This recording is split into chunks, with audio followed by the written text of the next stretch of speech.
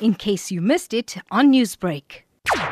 For panic right through, and especially when we hear something that within your area, it creates more panic and people just start going crazy. But also, we got to caution ourselves in terms of social media and things like that, because the only person that's allowed it in South Africa is the Minister of Health to release positive results on COVID-19. The measures that have been put in place, the said person from there has been transferred to the hospital, and obviously we're waiting for his results for the Minister of Health to release that. Once again, it created, because it happened right on your doorstep, but it's alleged at the moment. But let we all just pray and see when the results come out, it comes out negative. A lot of police vehicles and community members barricaded the home of the alleged person in question who has COVID-19 yesterday.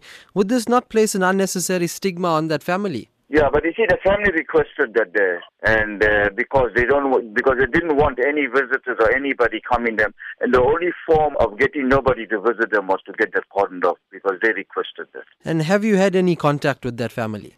No, I didn't want to get into contact, but the moment I heard that, I got into contact with the Department of Health, the COVID-19 team, but I couldn't get hold of them.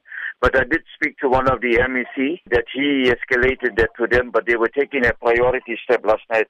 They were in meetings, so most probably they were going to send a sweeping team down there. So as of this morning, we were just busy with other things, but let's hope they got there. But yes, it's been addressed by the MEC of Health here and the COVID team. Now, a lot of the community is feeling anxious, scared and panicked at this time. What's your words of advice to them? These are not sensational, reporting WhatsApp messages or whatever it is. It's serious. It can happen to me, it can happen to you, or it can happen to our family members. What we say, let's be careful and let's not this be like a learning thing or whatever it is. The best is now, the state president has mentioned on the lockdown, and then it comes from the disaster management. So it's best that, we stay at home, just go out and do your essential things that you really need. So from your community policing forum side of it, are people in the area adhering to the social distancing and staying at home implementations?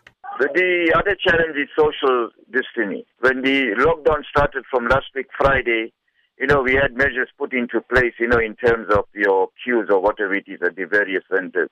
But, once you walk out from there, it's gone back to normal. As I said, it's left to an individually to take the responsibility.